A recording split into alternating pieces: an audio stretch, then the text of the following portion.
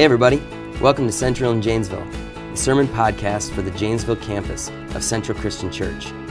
Today we've got a short devotional podcast to go along with our regular Sunday sermon podcasts. This is your campus pastor, Kellen Anderson. Hey everybody, thanks for joining me for today's devotional. Today we're going to talk about the big question of how do I figure out truth in the midst of all the information that's out there? Do you believe things that you read on the internet very easily? What do you try to do to decipher fake information from real information? See, when it comes to politics, I pretty much assume that everybody is spreading false information, or at least they're not telling you the whole story.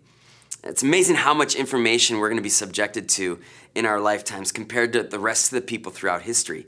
There's a Berkeley study that estimated that by the end of 1999, the sum of human-produced information, this includes audio, video recordings, text in books and newspapers, all that stuff, that it equaled about 12 exabytes of data. And that would fill about 12 million of those 1 terabyte, or whatever you call that, external hard drives that you see in the store. 12 of those 1 terabyte ones.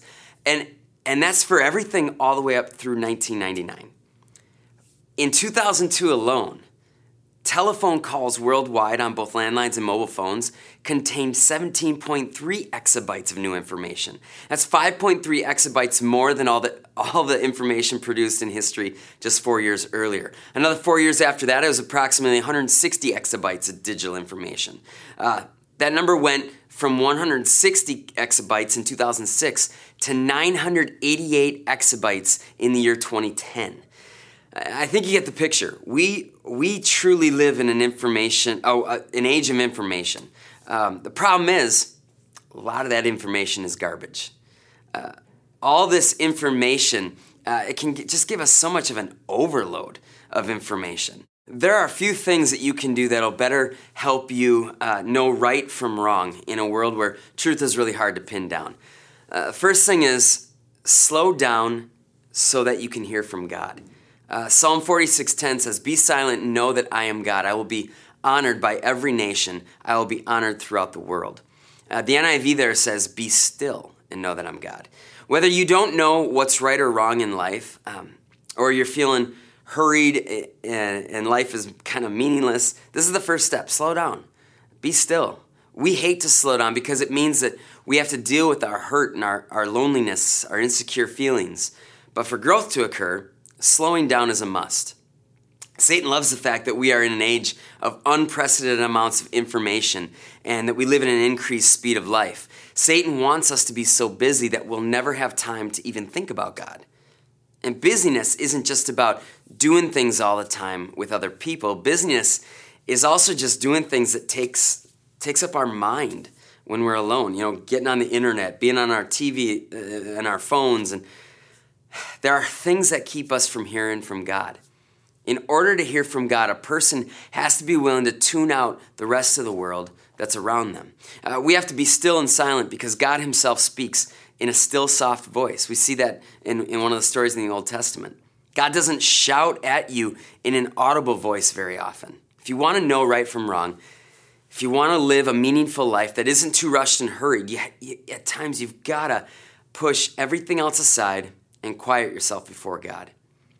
Another thing that we need to do to know right from wrong in a world of fake news is learn to say no. 1 Corinthians 10:23 says, "Everything is permissible, but not everything is beneficial. Everything is permissible, but not everything is constructive." Yeah, you could do whatever you want and believe whatever you want and take in all of this information, but sometimes you just got to know to say no. You have to learn to say no to that desire to do what instinctively you know is wrong to do. The Bible says that we actually all know wrong in our hearts what is right and what is wrong. Romans 1 says, "The truth about God is known to them instinctively. God has put this knowledge in their hearts. From the time the world was created, people have seen the earth and sky and all that God made. They can clearly see his invisible qualities, his eternal power and divine nature. So they have no excuse whatsoever for not knowing God. Yes, they knew God, but they wouldn't worship him as God or even give him thanks. And they began to think up foolish ideas of what God was like. The result was that their minds were dark and confused." Whether you want to admit it or not, you know right from wrong almost every time the issue comes up. It's that dark side of us that says, no, that's not wrong for me to do. We have to learn to say no to that desire that makes us instinctive to do what we know is instinctively wrong to do. Maybe you're feeling stressed out right now. Maybe you feel as though life has no meaning right now. I suggest to you, it's time to prioritize.